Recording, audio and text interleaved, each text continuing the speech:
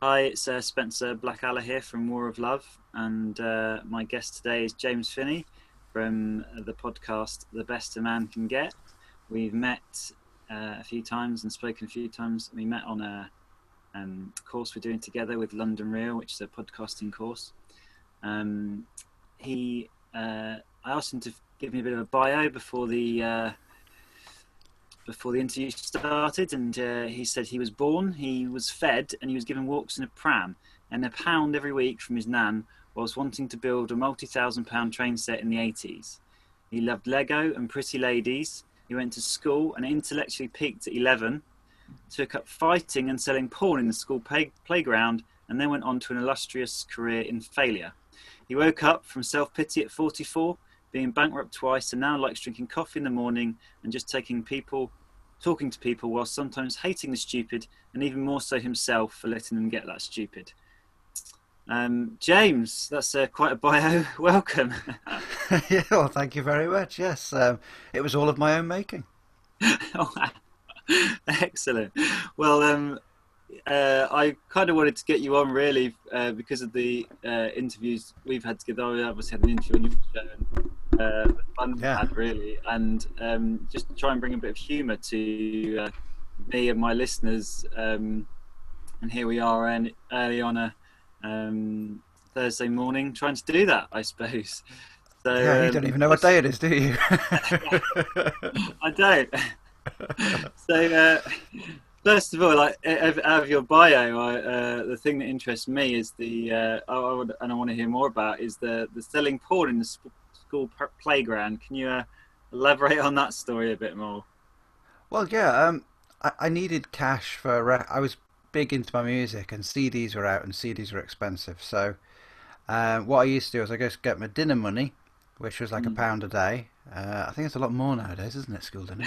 But yeah, it was a pound a day. But what I would do with that pound is I would just either buy Chewits, which were 10p a pack, so I'd have two or three of those for my lunch, and that would save me about 70p a day. But that, over the course of a few weeks, would nearly get me an album. However, you still needed more cash flow. So the best resources for a teenager in a high school was your dad's porn collection. So I just took pages out of it. We've never had the discussion, but he's got books at home where they'll have no pictures. They'll just be stories with no pictures, which might be better for his imagination. But I used to sell those pictures. Really? Another friend of mine, yeah, we found like jazz mags. We got put on a work placement where you have to be introduced to the working life, and they make you work hard by making tea and fetching stuff that doesn't exist.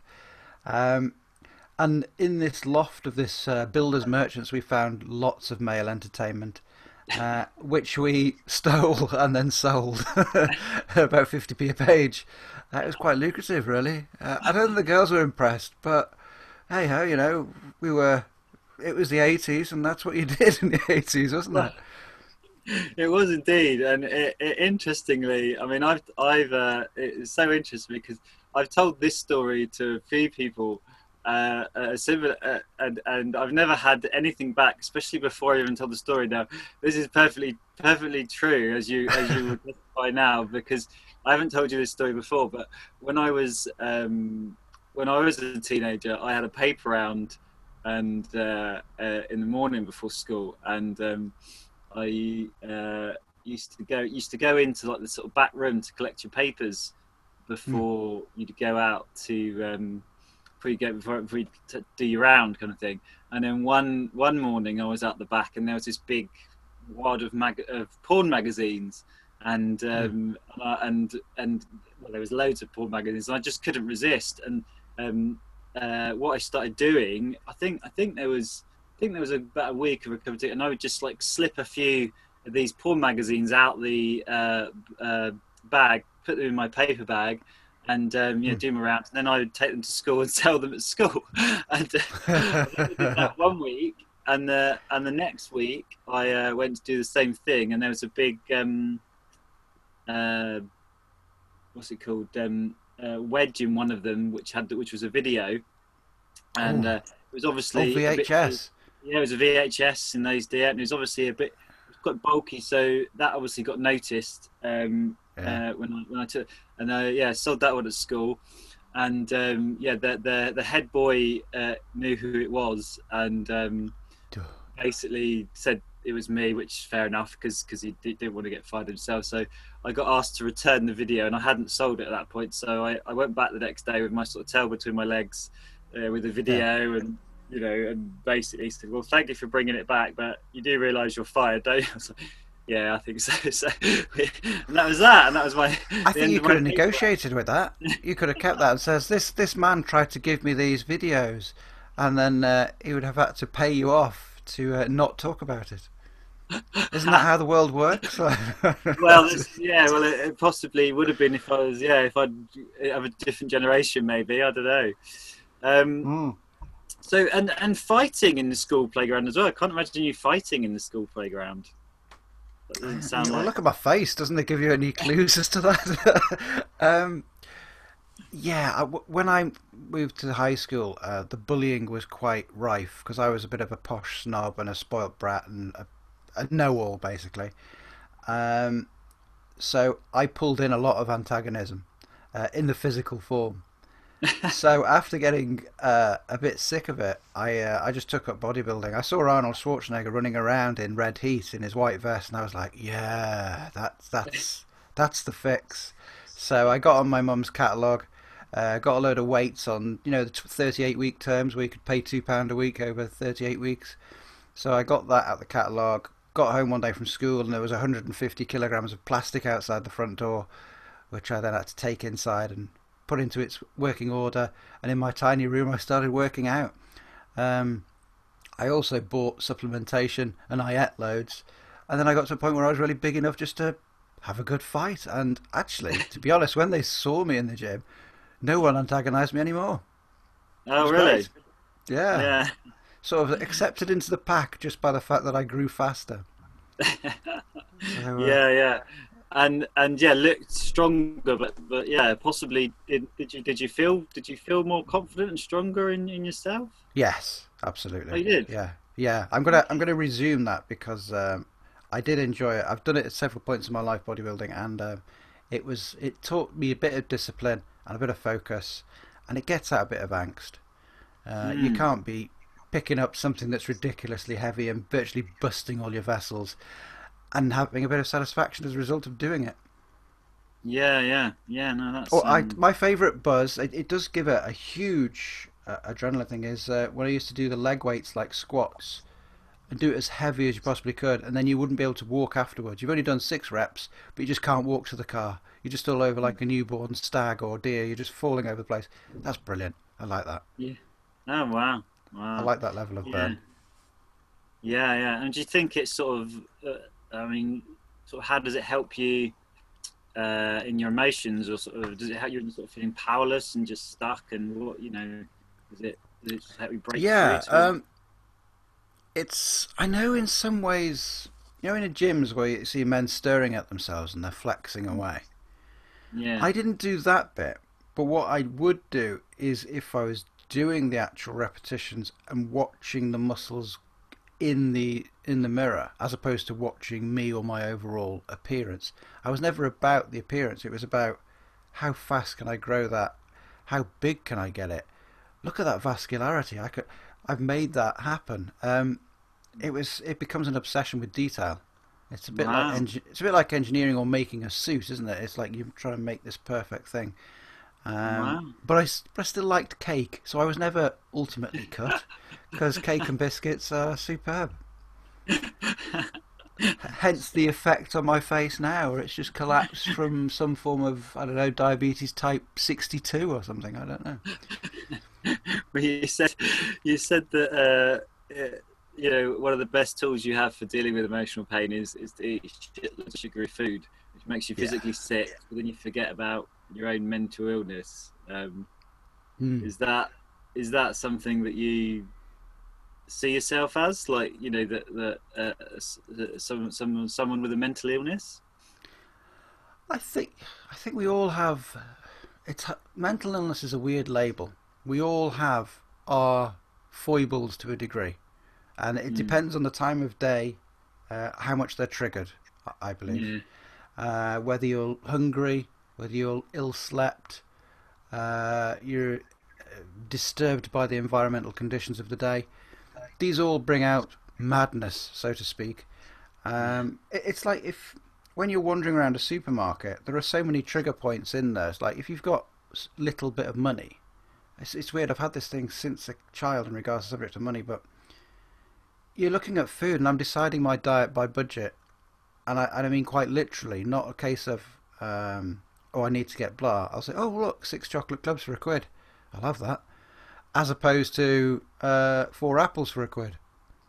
Yeah. It's just a weird psychology that I've gone along with on the money front. But yeah, in regards to the madness, yeah, I personally think we all. There's a small minority on the planet who don't have that. They've handled it, or they've successfully locked it up in some sort of non-physical cupboard and thrown away the keys.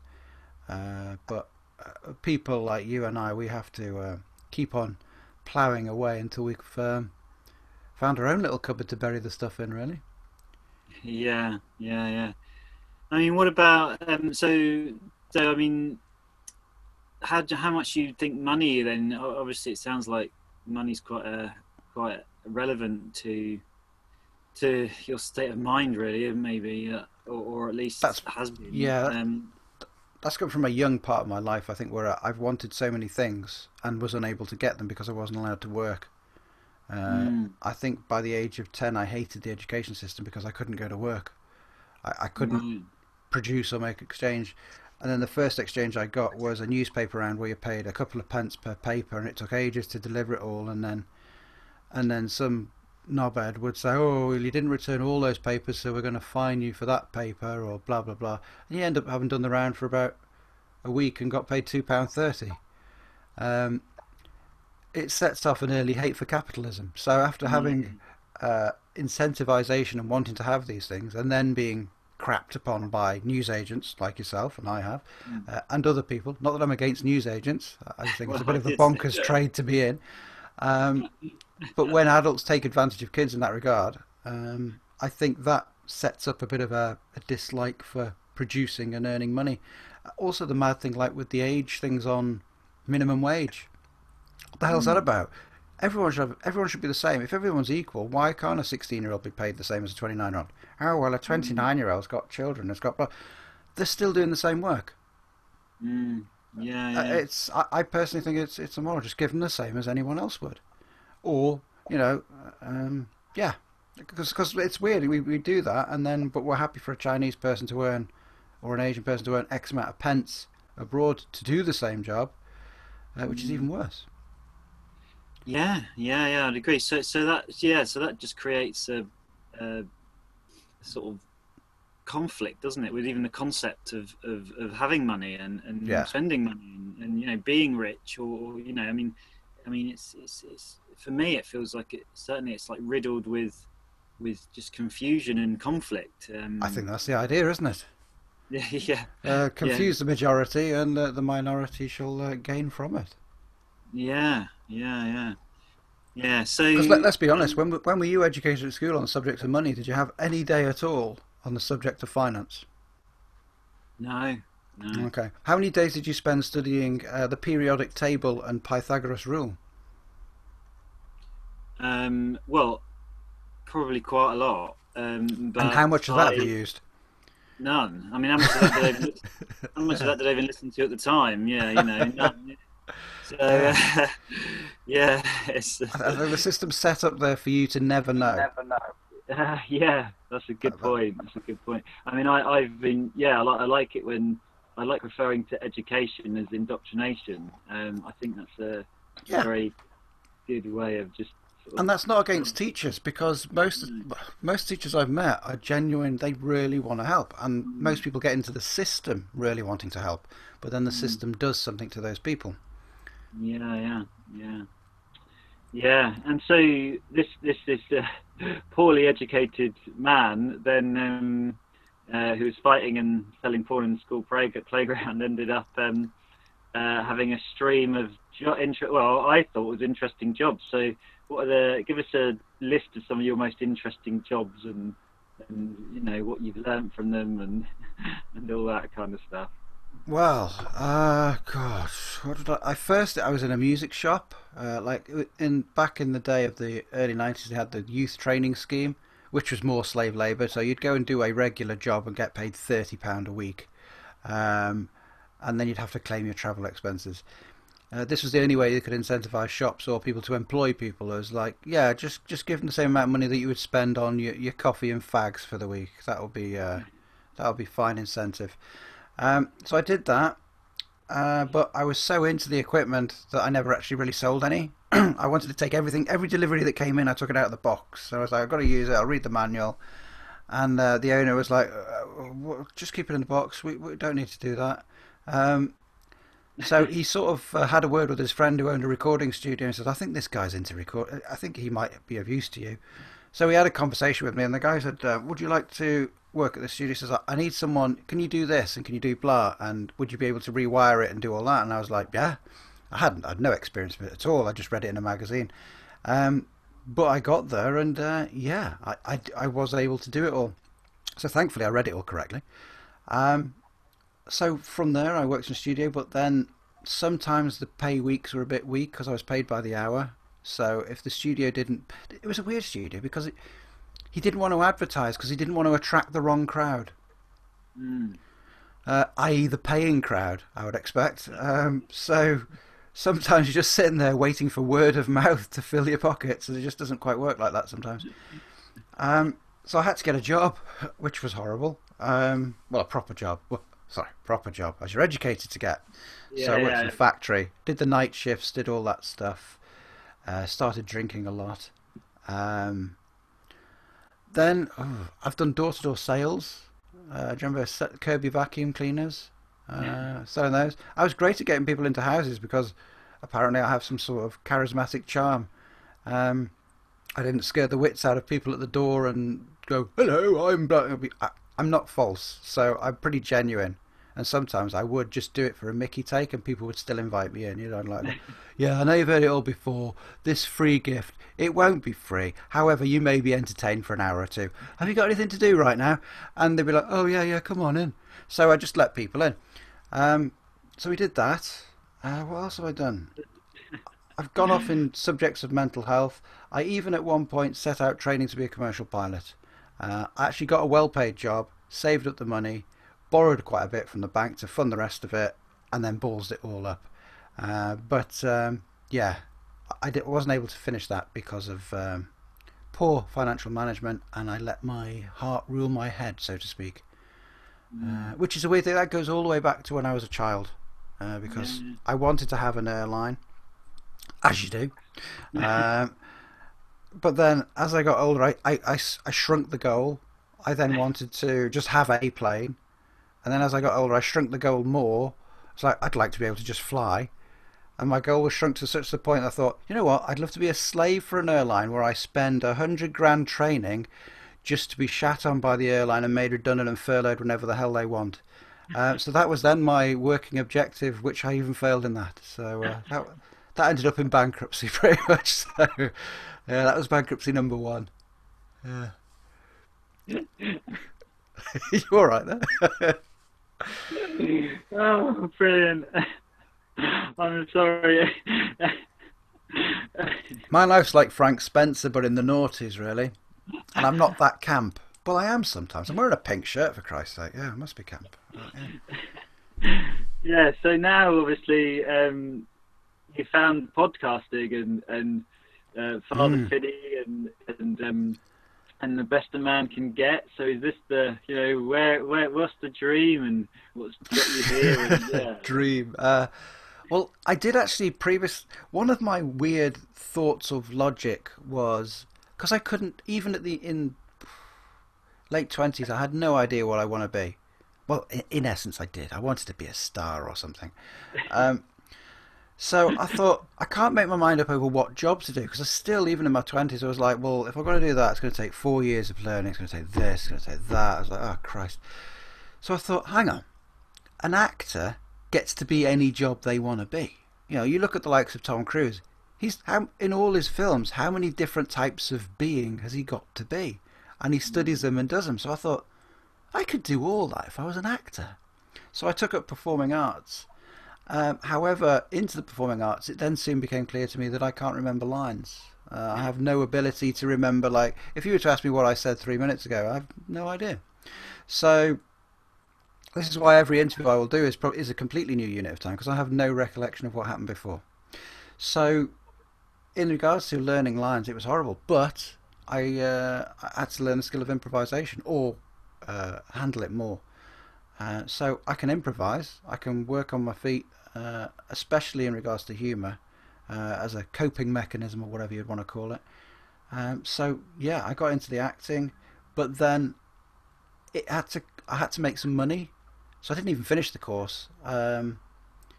I started a film production company because I had a video camera. In the days, digital film cameras weren't common. I had the Apple Mac, so I could do the film editing. So I thought, there was one project, and I made a bid for it, and I got it. I was like, oh, okay, I'm a film company now, yay! But it was corporate stuff. Yeah, so that disinterested me, because I got more interested in nightclub promotion, which was another stupid veer, another way of having fun. And then I found out that nightclubs don't pay you, really. They're just bastards. At the end of the day, they ply people with liquor, predominantly underage people. They give them drugs. Do you honestly think they're going to pay you fair and square and on time? No. So they're not the kind of people you really want to do business with, to be fair. And that is a wild generality of mine, but, look at how they make their money. And is that a worthwhile business partner? No, I don't think so. So anyway, that was another thing. So podcasting, I was running out of options and time in life to do things, and I've got a face for radio, so I thought, oh, maybe I could do that. But I saw a lot of podcasts that actually were having an impact on me over the last year or two. I've seen Grant Cardone in several interviews, and watching him in certain interviews, or just by searching him, I found the likes of Lewis Howes, Brian Rose, and others, and it was like, oh wow, there's this whole world of entertainment. Because I don't watch TV. I don't have a TV license because I don't wish to sponsor the BBC's paedophile ring. So I just watch things like YouTube and whatnot, and podcasts. And I thought, that's really cool, because you get to meet so many people and do such great things. And back to the subject of money, if you're really good at it, you can write it all off as tax costs, because everywhere you're going is an expense. Everything you wear is an expense. So if you actually make a good income from it, it's a good job to be in. But the overall thing I want to do it for is the meeting of people. And because I was at such a low point in my life, if I'm meeting these people who have actually overcome, I would hope or expect it would rub off on me. So as a pro-survival thing, I thought it was a good thing to pursue and be involved in. Yeah, wow, yeah, I can relate to that. So Cool. you said you had a low point, and was there a moment, was an age or a moment in your life that can be defined as a sort of a shift or an awakening moment or midlife crisis, whatever people call it, that sort of shifted you into a new reality? And It's been peaks and troughs. I can recall the first trough was moving from up north, where I had all friends and family, to the middle of nowhere out in Wales. This is no disrespect to Wales, but it was a huge shift to where there's no one around you, and then going to high school in another country. And in some ways, Wales is a foreign land, and people don't respect that or acknowledge the fact that it is another country. They have their own mores and traditions and ways of being and their whole lifestyle, and people should face up to that, instead of just going, oh, that's a nice little cottage, we'll buy that. You're going to another country, you're going to have to respect their way of life, otherwise it's going to be a problem for you. So where would it have really started? Yeah, the bullying didn't help, but oddly enough, most of those bullies I'm friends with now. So they started the downward curve, but then I think once I had that curve, most of that is probably my own. Yeah, I don't know whether people do things for self-pity. I was never looking for that, or any form of pity, but I could see in a lot of humanity something I didn't like, and I didn't want to be a part of it. And on a spiritual sense, I see no reason why you couldn't just depart the species and go find another species or another place and time and pick up the ball then. It's a bit like taking a time out. That's how I saw it. So I think from the age of 11 or 12, I've pretty much every week, it's very rarely been a point that I can recall where I was genuinely happy, where I actually just didn't like life at all and I hated it. And I spent about 30 odd years like that. Some degrees, because of the podcasting in the last 4 or 5 weeks, there's not been much time where I've hated life. Or it's not been to a point where I've started considering, right, what's the plan of action to get out of this? But you could say it's a good job I'm a failure, because I haven't blown my brains out. I haven't sat in a car and choked myself or whatever. But then I've also got, I have to conflict with pride. I don't want people to inherit or find the mess I've made or deal with it.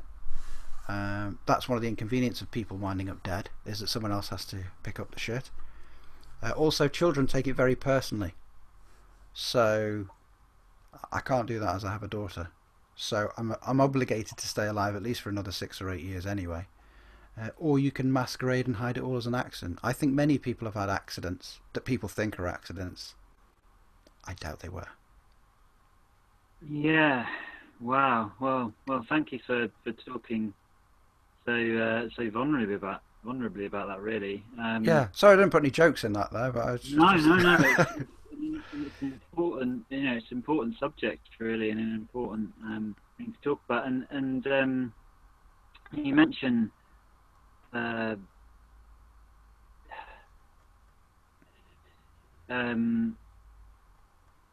Sorry. I'm just. I mean the.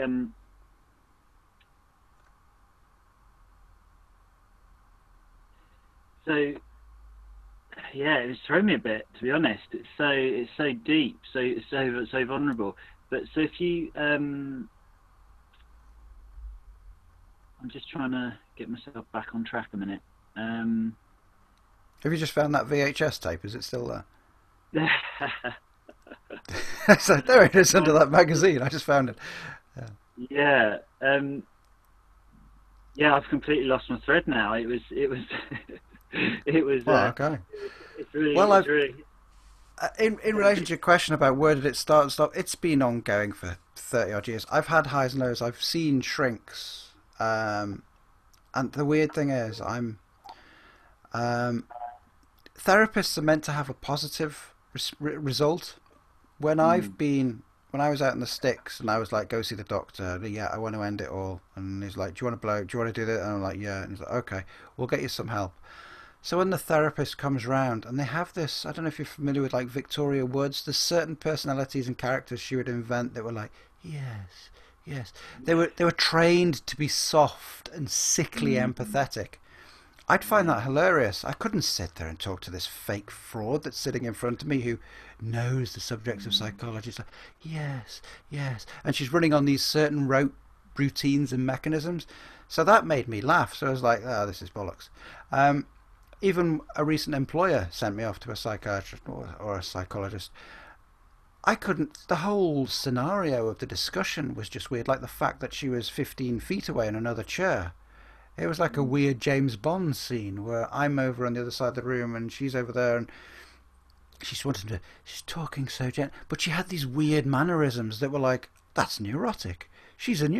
What's she doing as a counsellor? How is she helping me? She's mad as a box of frogs. Yeah, and there was other things like they were like, oh, write down what you, the hates that you have or the antagonism you feel. Write it down and then tear it up. And I was like, can I burn it? Can I set fire to it? And she's like, I wouldn't advise that, James. I wouldn't. Oh, okay. I was like, how about pillows? Like, if I got a good knife, could I just stab lots of pillows? Because that's meant to be really good. And she's like, I wouldn't recommend doing any of that, James. And I'm like, fuck, you are boring. I think there's great. If I got a shotgun and just blew the shit out of everything in my living room, I think I'd feel good.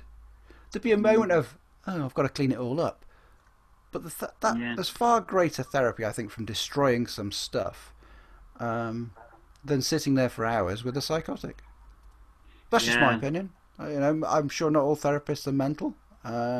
But Well, you I think the system itself is a nut house and probably makes them worse.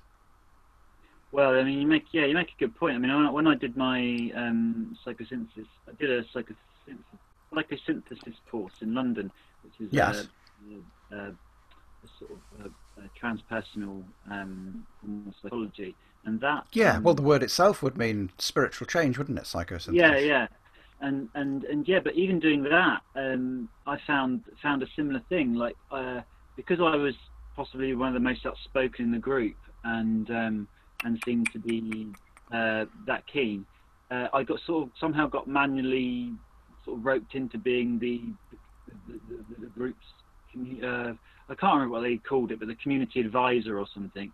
So I was the Oh, one yeah. that collated all the problems that were going on for them in the course, and then went Yeah. and had a meeting with the one of the people, one of the leaders there, and sort of discussed what the problems we've had and what we could get. And I would sort of say things like, well, we haven't got Wi-Fi here, and people were saying that that's a bit of a problem, and they want to be able to do some stuff, things like that, or just very practical things like, they're saying that they haven't been emailed this yet, and they want that, and then she would kind of sit there and go, well, how does that make you feel?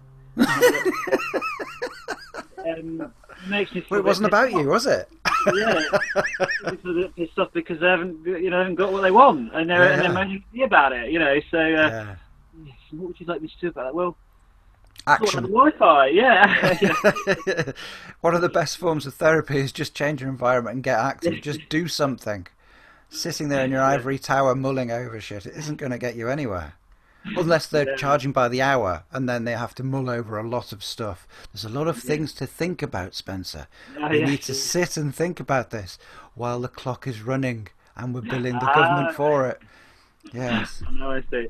And I've remembered what I was going to say earlier as well. Like when you were talking about failure and how just feeling such a failure and the fact that you are keeping going. I mean, I suppose the although I, I think I can relate to the feelings. I never really felt like a failure because I just don't really believe in the concept.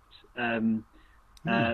And even if you did, and I think yeah. So I suppose the concept of feeling a failure, possibly the actually failure itself, is a bit like fear, isn't it? When you actually go and look at it and think, well, what is it? What does failure mean to me? And what would actually happen for me to feel like I've failed? Or it's the same with Hmm. fear. If you look into it, you go, well, what would actually happen um, if I really go into that fear? What's the worst case scenario? And often it's just like there's nothing there, and you're like, oh, I don't even really know what that failure looks like. Well, that's what I find anyway, but I don't know if that Well, relates to you a bit. for me, I can relate to the subject of failure is benchmarked by two things. You can only gauge failure if you or the concept of it, if you were to compare yourself to others, because then you've got a benchmark. You can in your mind go, well, compared to that, I'm not this. Or the other, Yeah. or the other way of failing is to have a goal and not get to it. And that's it.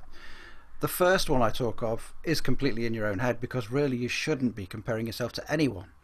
From what I can see, and I think Jordan Peterson said it, has said it the best in most recent books I've read. Um, you should only compare yourself to a past unit of time. Have you made progress? Don't ever compare yourself to someone else because other people can change at speeds. They've got different circumstances. They've got a whole different set of variables. Even though the mechanics themselves are the same, all their life variables are going to be completely different. So comparing yourself to someone is an insane thing, and you're just chasing a ball that you can't see or perceive in any way. Whereas a goal, that is the only way you can say you failed. Now, if you didn't start on that goal, then I suppose by definition you failed. However, if you start on that goal and you're doing something, is that a failure or is that a progression, just not fast enough? It's just a case of you haven't judged the time involved correctly. So yeah, without Well, going into the whole philosophies of that's how I see failure nowadays. Um, Wrongly so, I've compared myself to others. And the weird is the system sets you up for that. I keep referring to this system. It's a big vague entity that you can't attack because it's this big mythical mm, beast with no actual head. Um, I think there's a lot of things that set you up for comparing to others. The way the media presents it, you're always going to benchmark yourself against others. You can't help it, so to speak, unless you just turn the damn thing off. Because Mm. if you're not aware of competitive stuff out there, would you be that bothered after a few days? I don't think so. Yeah, well, that's a good point. I mean, and actually, I said that I didn't really relate to feeling failure so much, but the way you highlight it there by comparing yourself to other people, I would definitely, obviously that, yeah. So I do feel that one definitely because, I mean, I just sort of saw that more as, I mean, I think I read once that you can, being sort of jealous or um, concerned that someone else has got something you haven't is a good step because it's the first step towards realizing that you haven't got something you want, and it's the first step towards progressing to getting that thing. So if you're Hmm. seeing someone that so I suppose I tend to embrace the competition of it a little bit more, and if I see someone that I think, oh, they're doing better than me, or I'm not doing quite that good. I suppose sometimes I can feel a failure, but yeah, generally I just um, tend to enjoy the competition of the thing and think, well, uh, I've seen something I want and sort of go for that. So I suppose the yeah I don't know. I wonder if that's more present focused than so you could argue that the comparing to someone else in the right way could be more present focused because you could say, right, this person's got this, and right now I haven't got this. Hmm. So what do I need to do in my life to get this because I want this? Um, could end up being a positive thing. And whereas if you're comparing to a unit of time, you could be going, um, well, I didn't have this yesterday, and I haven't got it today, but maybe I can get it tomorrow. So in my mind, that feels like you could almost get get stuck in the past based on what you used to have or what you thought you should have had, and then in the future based on what you think you're a lot likely to get. Rather than if you look now and say, well, what do I want right now, Hmm. rather than fixing it on, So they say, don't they? That the perfect moment is right now, and you That can't that I have. would see is definitely true for action. In regards Yeah. for a goal or so, you refer to the it having it. It depends if the it is a physical possession or I think a more valid goal to pursue is one with a purpose. Because if Mm, you've got a purpose or reason for doing it, you become something at the end result. Let's just say I wanted to be not a champion bodybuilder, but I wanted to get into it again and be at a sort of a level that's comparable to other bodybuilders. Then what is my purpose for doing that? If I establish a purpose, then I think I'm going to be the journey to get there is going to benefit me anyway. Like, okay, it would make my life a bit more comfortable. I'd be more physically able. I'd have more energy. I'd be more focused. I'd have blah, blah, blah, blah, blah. So the purpose for doing this is not just a physical gain, it's a spiritual training. It benefits my family. It would benefit my group because I'd be more present. There's all these other things that would I could tie into that. mm, So on that journey, my benchmark then of yes, I could measure my biceps in the centimeters or whatever and have they grown this week, and I could do the physical stuff, but the purpose of doing it is the bigger thing. And I think you don't necessarily need to then compare yourself to others because it's then how am I doing in relationship to others as opposed to mm. a Yeah, yeah, comparison. So yeah, I can see what you're saying. You can be motivated. You can go, I want £1 million. Why? You know, you could get £1 million. You just got. How long are you going to take? Most people will earn 1 million over 40 years. mm. Now, did you want £1 million next week? Okay, you're going to have to get moving a bit. But why? Yeah, Some yeah. people who are desperate, they need to feed the family. They'll go rob a shop or whatever. They'll make it happen now. Why? Okay, it was a bad thing, but their purpose was blah. They had a purpose, and that's what drove them on. Um, Mm. so I think if you want to have a goal or get something, you've really got to have a purpose for doing it, and what Yeah, it yeah, makes you become at the end of it as well. What do you want to be? I think is better than what you want to have. yeah. I would agree. Yeah, yeah, definitely. So would you say that when you sort of when you talk about your low times and and sort of really just sort of staying around your daughter and stuff, would you say that's linked to loss of purpose in those moments, I suppose, or the feeling of loss of purpose? Yes. When you don't know what to be, Mm. that's a bit of a problem. Because the weird thing is, at school or young people, the pressure is put on. What do you want to be? Mm. Like you're asking an 8-year-old, and they go, "Oh, I want to be a spaceman." Oh, okay. Oh, that's nice. Let him have his goals trashed as he realizes that that's a pretty tall order, unless he's got a real good plan. you know, let's help him do this. But no, most people will just pat on. Oh, that's nice. And then 10 years later, they're working in a supermarket, hating what they're doing. No disregard to supermarket work, but there are plenty of ambitious people there who do a terrible job, not because they're not able, it's because they bloody hate themselves for getting in that trap. And so they just take it out on everyone around them. Um, so that I get hit sometimes with many thoughts. I don't know which one to pick out now. Give me the question again. I'm going to give you a snap answer on that.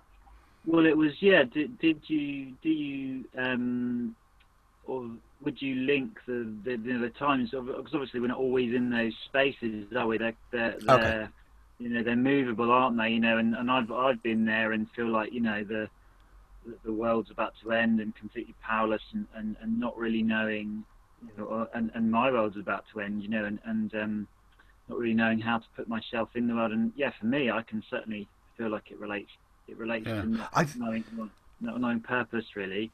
Oddly Um, enough, I've never felt powerless. I've always felt overwhelmed by options, either from my own mind or the environment. And oh, it's I don't know where to direct the power, um, what oh to wow. destroy first or what to handle first. I have too many things. We've discussed this in prior conversations on the subject of meditation.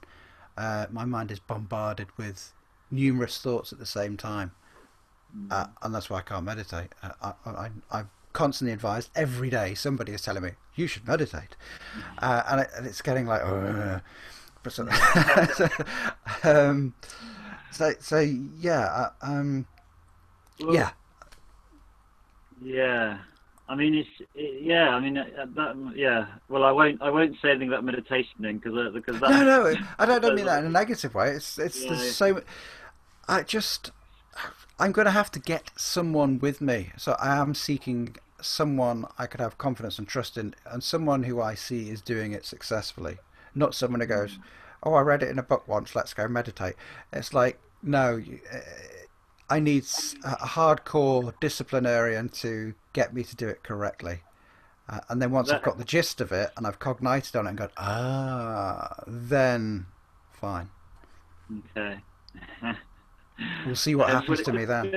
it's a bit like you say. It's a bit like you say about taking action. You say you can't do it, but who can't sit in a room and on their own and try and manage their thoughts. It's not easy, Me. or is it? You don't have to do that. You just have to sit still. So it will get to a point where it's just going to have to be an action. If you want to do it, you're just going to have to sit there and learn it. I think that's my impression of Yeah. meditation. I'm quite able to confront and sit there and be. Well, am I able to be there? I could sit for hours staring at someone's face and just sit there. However, my mind, that's just a way to the thoughts. That'll be thinking everything. That I'll be whoever's in front of me. I'm taking their mock up and I'm putting it in another universe, and we're doing things together, and we're off doing. Whilst I'm sitting there Yeah. like this, I could quite. But what's going on here? As a Mm. child, what's weird. See, I get all these flashbacks when I talk about these things. It's quite therapeutic speaking to you people. It's really cool. Um, when I was a kid, I used to. I'm even doing it now. Um, I used to play with string or something, and I would, like an Arab. It's like I'm like a previous life Arab or something with worry beads. Um, I would just. I don't know why my parents would let me do it, but from an early age, I don't even know what happened. I would actually go in another room on my own and go off on a mental journey. Mm. And they called it twiddling or something because I would always be Yeah, playing with something.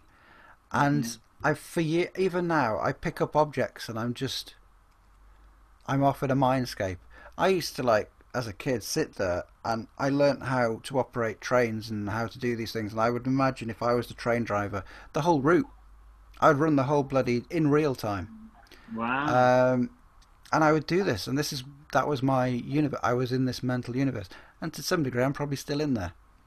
yeah, yeah, I need to use it to my benefit as opposed to wasting it. But the odd thing I realised in recent months is the amount of energy I expend, because mental energy is a form of energy. And if you're thinking stuff, it is tiring. You should really put it into action. I've One of the things, if I do an intensive study period of like 2 or 3 hours, I am ravenously hungry because the amount of energy I consume just going through whatever it is can be quite tiring. So yeah, my mind's quite specialised in my disappearance. yeah, yeah. I mean, that is, yeah, I can relate to a lot of that as well, definitely. And I think I had a similar thing growing up as a kid with this daydreaming. I referred to it as, and it's like you're not allowed to daydream. You know, like if you're, it's like, come on, stop daydreaming, or you know, I was promoted to do it and then because it we, got me out of the way. You know, nowadays parents give kids game consoles or TV and they just shut up. yeah, Me, it was like, oh, go in that other room then. Yeah, yeah. sure, great. And it was, and there's this. I think there's this. It feels like there's this sort of programming that the system kind of sells you, which is around you know that daydreaming and thinking isn't useful, and that physical, practical action is. Hmm. So we've sort of like grown up with, certainly my generation even more so the generation before, grow up with this sort of like, in my opinion, this idea that we're not successful unless we're physically moving and physically doing something. Hmm. Whereas, you know, a lot of great people spend an awful lot of time, you know, sitting on their own thinking and daydreaming and just giving that to themselves, the ability to, you know, because all these thoughts, you know, in my opinion, they're all in your head. They've all got to come out, and sometimes we just need a lot of time. Certainly, I have done, and a lot of Hmm. times to sit through and think all that and give that to yourself. You know, I mean, you know, so you know what, you know, it's I think it's a valuable part of life that certainly I was felt restricted through through the whole of society, really.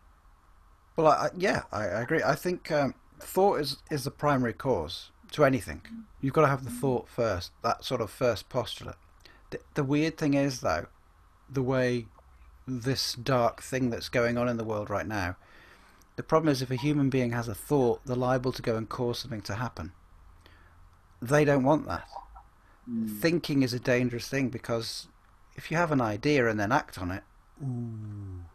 you're not tying into the way it's mapped out to be. So the daydreaming, the having ideas or original thought is a dangerous thing, and that's probably why it's naturally being bred out amongst society to be avoided. But you ain't going Mm. to get anything original. You're not going to get any great thing. Well, to be honest, there is no original thought because you're always using language, so you're already using someone else's thoughts by thinking a thought. But there's no progress. If we stop creating within our mind, then how are we going to actually get anywhere? But then that's the game, isn't it? It's we're being duped Yeah, into not thinking. yeah, Uh, yeah, just do motion. Just let someone else do the thinking, which is not much thought in any way, really, anyway. And just follow along, and you'll be good, and life will be perfectly peachy, yeah, yeah, which yeah. is a lie. Yeah. Because the current life system, I think, is shit. It's just Yeah. Well, yeah, my. I would agree. I mean, yeah, I mean, I think it needs to be said in conversations like, you know, yeah, I mean, it's quite a negative. People tell me off being negative, It's not negative. It's no, observable. This is another thing that's used against you, isn't it? It's a weaponized thing. Negativity is a weaponized thing. If you point something out, like if you're in a work environment, they go, "Oh, we need to get blah blah blah," or "We need to get 22 sales on the board today, and we're a great team if we do that. And you point out, well, these customers don't need this product because the product's not that good. Oh, you're negative. I'm not being negative. I'm observing a truth. Your product is crap. We're selling a lie. It's not being negative. I'm pointing out that the team is negatively focused on selling an overt product to society when really what we should be doing is making a better product. That's positive. That's what I'm saying. But no, the sheep would say you're negative. Yeah, yeah. You shouldn't be here. I've been having some good awakening experiences recently, walking out on the hills and seeing all the sheep. And when they're out on the mountains here like this, you kind of look at them and you think, well, who's really the one suffering here? Because they're all out on the mountains, like just roaming about, having a whale of a time eating grass, and we're all the ones locked up in our houses, at the moment. Yeah. Think of all the diseases sheep have to deal with. Yeah. They've got like masses of ticks and all sorts going on, and itches and burns and things going on under their skin and in their coats, and their coats get really heavy when it rains and all this stuff. And yeah, I'll just go out and eat some grass. Yeah, they're loving it. They just sit there looking at the landscape. I think they got it. So tell me about your sort of life in terms of you've got a child. You mentioned your child. I think you're divorced now. So never got married.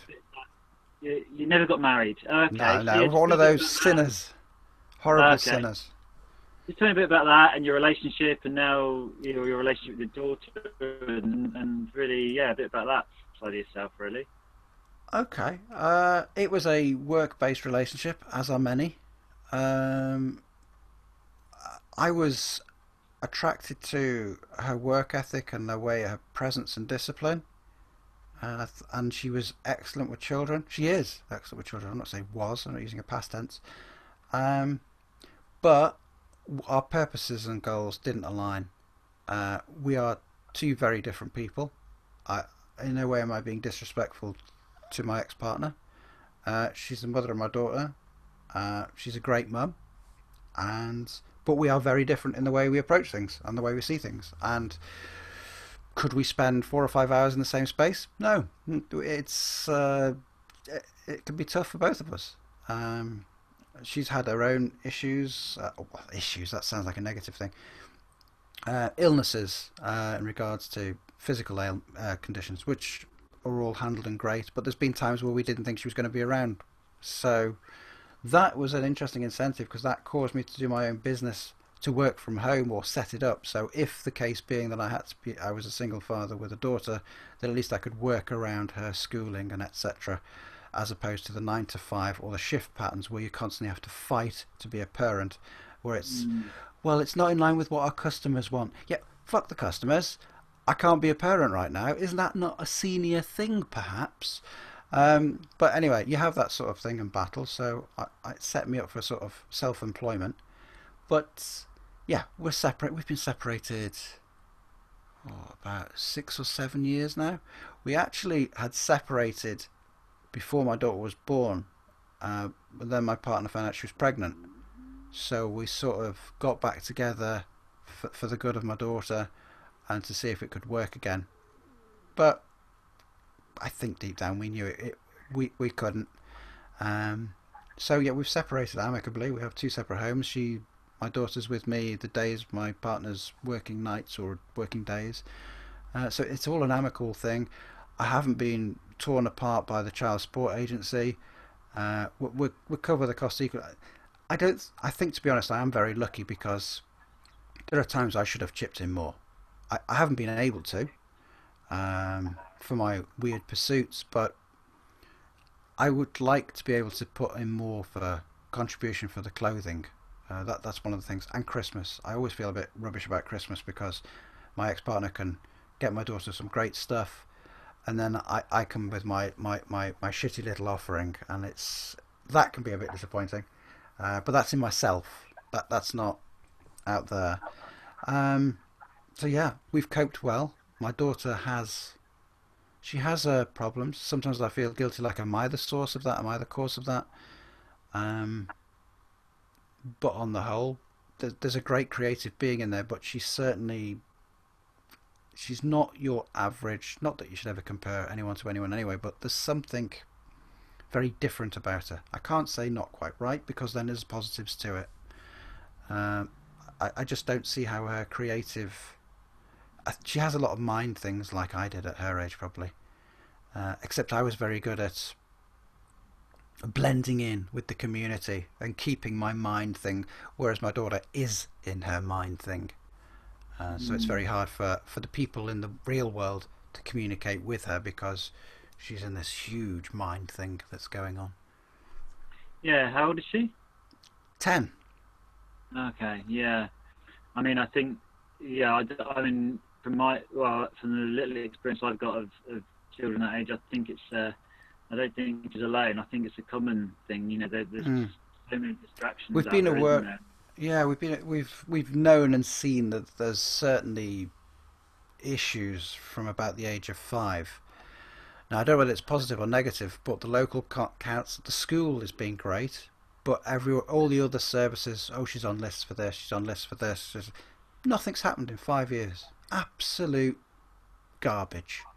Um, she's had evaluations and all these expensive shrinks or whatever. They've probably billed the council, but have they done anything with it? No. Which in some ways is positive because I'm probably glad that the shrinks haven't got their hands on her because they will just screw her up. Um, I sound like I'm quite negative towards psycho. At the end of the day, there's an agenda here to just fill our kids with as many psychotropic drugs to handle their problems. And thankfully, we've remained to keep her away from that sort of that path because I would fight everything against that. Yeah, yeah, So I'm glad yeah. in some Well, ways that the council has failed. yeah, and sort of. So how's your relationship with her generally? Do you? We, ooh, it can blow hot and cold.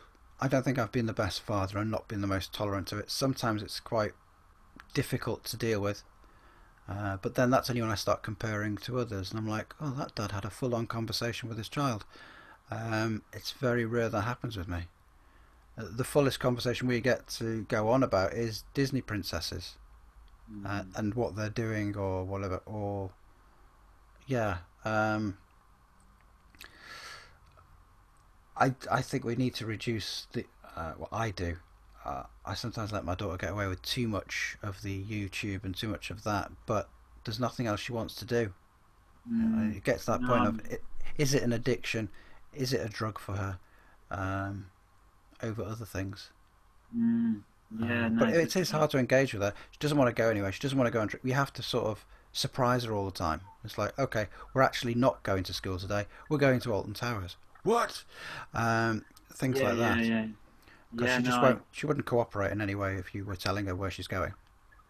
yeah. I mean, definitely. Yeah, I can so relate to that, and the age of I feel like like a 40-year-old man. I mean, yours are 10. My children are 6 and 7, but when they were younger, they were like 5 and 6, and a man sort of coming up to 40, trying to relate to a 5 and 6-year-old, Hmm. um, and in your case 10, and that you're not part of the family home, and you're not having a sort of a regular. Well, certainly for me, I mean, you're not having a regular um, daily sort of involvement in them and who they are. It's very easy very difficult to have a conversation, isn't it? It's like, because what Yeah. have we got to say? We don't really have much in common, and the things they do want to talk about, like Disney princesses and quite vacuous things, according to what I'm interested in. And so, yeah, from a father's point of view, I can find that very difficult to sort of.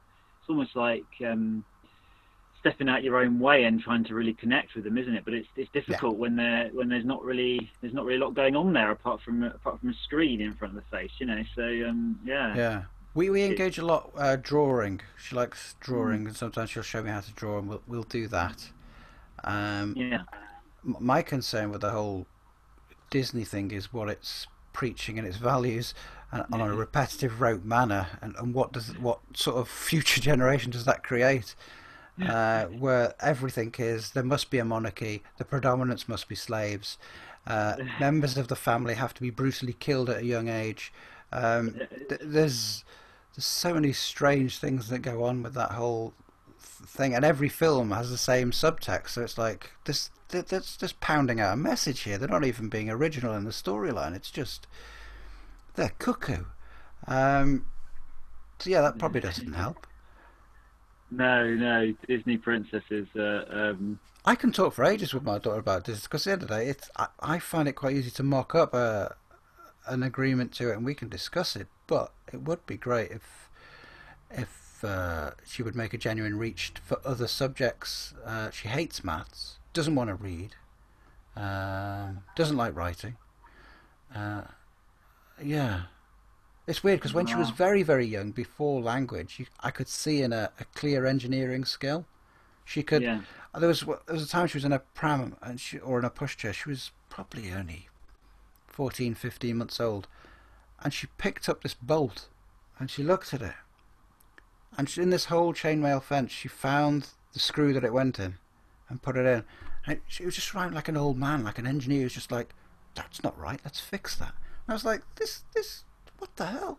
And she showed this prowess, and I think beneath all that there is an engineering mind, but in the current system, that's going to break an engineering mind because I don't think engineers are engineers anymore. No, because you've got to ask questions of, you've got to ask alternative questions, haven't you? I suppose and yeah, we're learning how to stop doing that and just sort of politicize everything and go with what we're told, I suppose. I need to get back to basics as a parent. I think the best ways I can get to reality or to get my daughter into the physical universe is more physical tasks. I'm totally getting it now about they should help around the house. You should reward them for contributing, because if you don't allow a child to contribute, you're killing them. But, definitely. But I think first and foremost, you need to get a child to a point where they're aware that they do need to contribute because they are a group, not a herd, but they are part of a group. They're a part of a species. You need to contribute and put out. You can't just consume because it's going to result in a total social destruction. And I think many children are consumers already, and that's far too dangerous.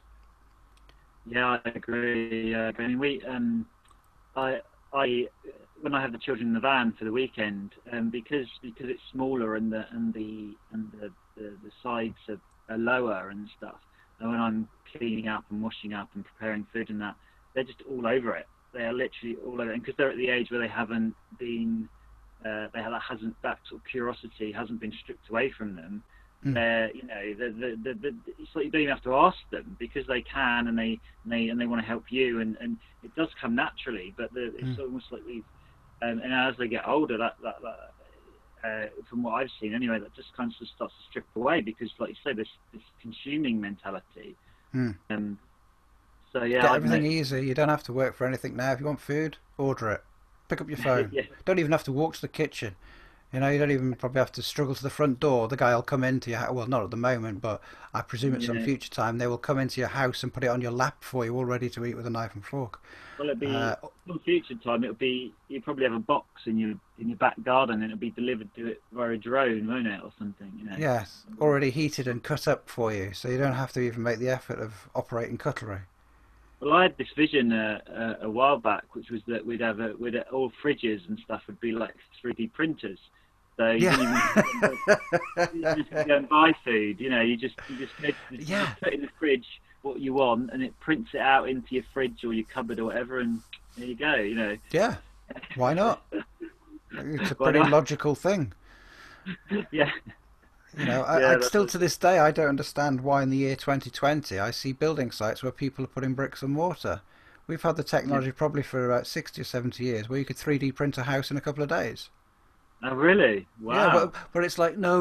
We need this industry, slave industry manipulation. Yes, you're right. However, it is far more productive to 3D print a house. Yeah. I don't in the 2020. Why are we still building square houses with bricks and mortar and plasterboard and all the other stuff? Just 3D print the bloody thing. Yeah, that'd be interesting. Yeah. And just quickly, just to finish on with the sort of children's story, just because I think of my story at the moment and what my listeners are going Yeah. to be listening to. If you had one moment, if you had like one moment left to say one thing to your child, and that moment was now, what would you say? Get up. uh, Run. Are we literally Right. tied to one word? It's got to have to be an No, not action one word then. word. No, just Oh, just okay. a moment to send, a last Mm. message to them, if you like, or a Wow. present message to them. Yeah. Well, that's a great question. That creates pressure because then I have to sift out just one answer. Uh, and then I have to categorize that answer as, is that the right answer? Um, th- I did actually write three things down, three key things that I would, the deathbed type thing. Um, I would say primarily as a source point for living is be careful who you take your information from. Evaluate everything and validate the source of that information. I would say that's the primary thing. Validate that source and what is their purpose for giving that information that they give, especially if it's free. Yeah. What do they gain by it? Um, yeah, I would say qualify the information you're given, the source, validate that Mm. because the source point in most of the information that's flying around the world is missing, and that's probably because it's generalized bollocks. It's not a factual statement or observation. Yeah. Um, there's a classic thing I relate to about people on subjects of science. The brain. At school, all kids, all teachers say, you need memory, it's in your brain, blah, blah, blah. And yet, you ask someone, okay, so who proved that the brain is the source of memory, and who's proved how it records data? How does it file data? How does it retrieve data? Sift out data like a Google search engine? How does the brain do that then if the brain is taught to be the thing that records all memory? There's never an answer. No one knows. Yet, every child is coming out of school with the assumption of having been told, yeah, your brain is where the memories are stored. It's never ever been done. So that's a datum I would question and interrogate. And that's a fundamental educational point. Everybody knows the brain's for memory, but where's the proof? Yeah, well, exactly, and the closest they can come up to is subconscious, isn't it? Which is this thing that you don't even know exists, but you need to try and work on and tap into, and how does that work? I mean, it's like basically saying we still don't really know, but we'll call it subconscious.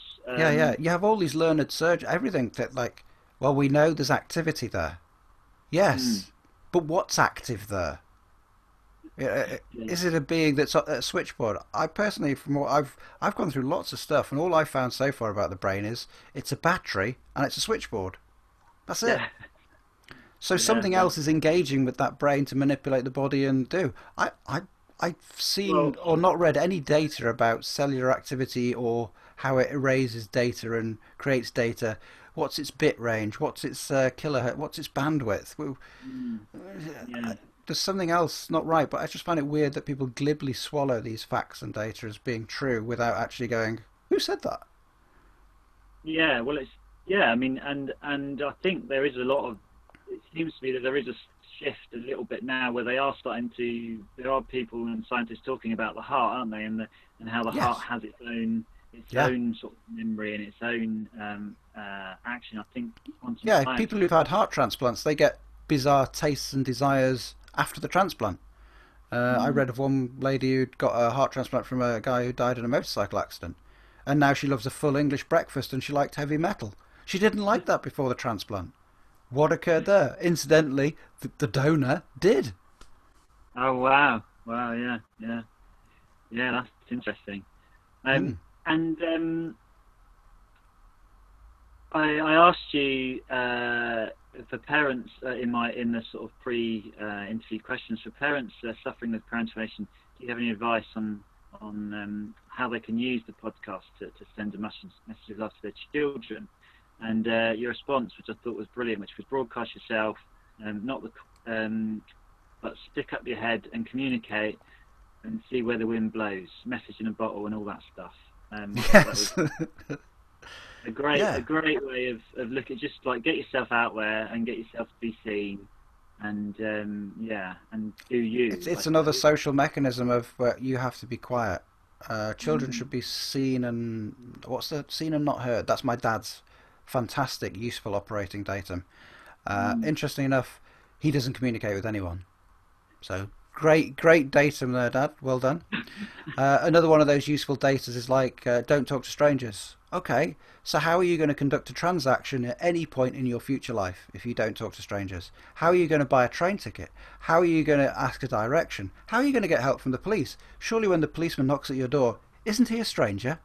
It's just insane, these basic fundamentals. So I personally think, yeah, you need to get out there.